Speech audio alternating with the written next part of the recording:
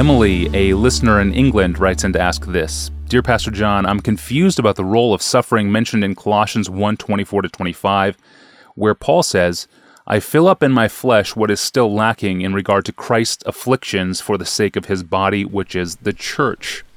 How can there be anything lacking in Christ's afflictions?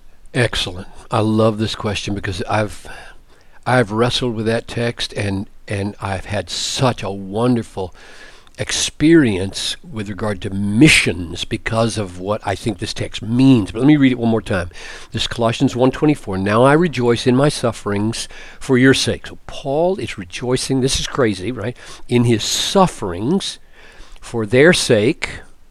He was a means of gathering them into the body. And in my flesh, that is, in my suffering flesh, I'm filling up or completing what is lacking in Christ's afflictions for the sake of his body, that is the church. So Christ died and suffered for the sake of gathering his body and building his body, saving his body.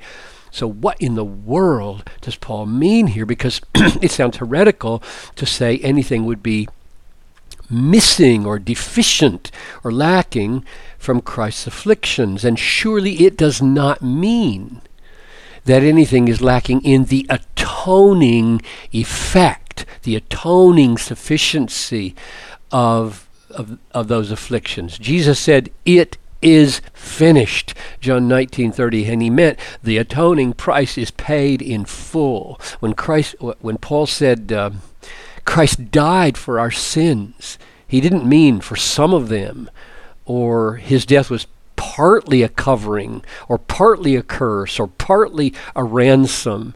The covering is complete. The curse that he bore is the whole curse, and the ransom that he paid is the whole ransom. So, no, Paul is not saying that the death of Christ is defective or deficient or lacking in any of its atoning accomplishments for his church. So what in the world then does he mean when he says, I'm filling up what is lacking in Christ's afflictions? And I found the key, and you test now whether you think this is the key or not, over in Philippians 2:30. And there are a couple other places where Paul uses this as well, but we'll just take one.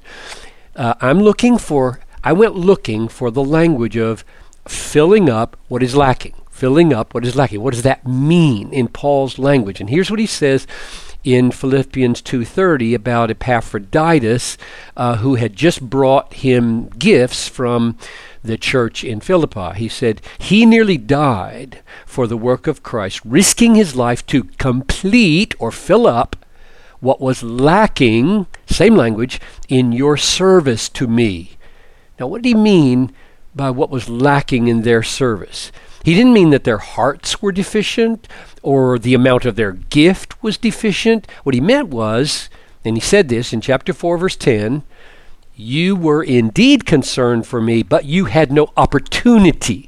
So they're living hundreds of miles away over there in Philippi. Paul's in jail in Rome. They've got a big gift ready for him, and it's not doing him any good because he doesn't even know about it and he doesn't have it.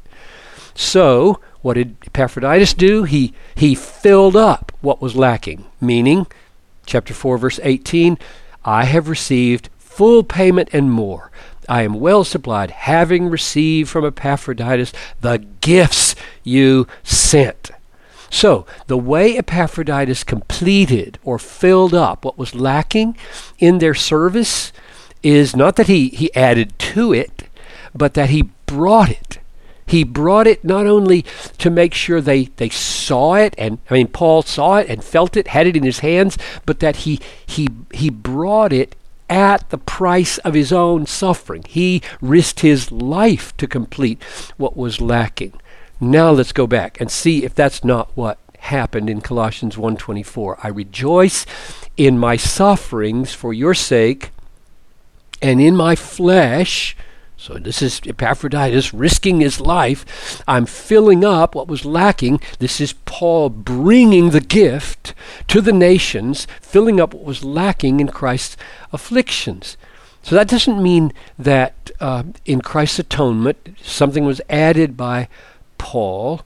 It means that in Paul's own missionary sufferings, he is displaying and transmitting the sufferings of Christ to the nations. He's telling them in his message, and he's telling them in his body, here's what he did. Here's the complete atoning afflictions of Christ.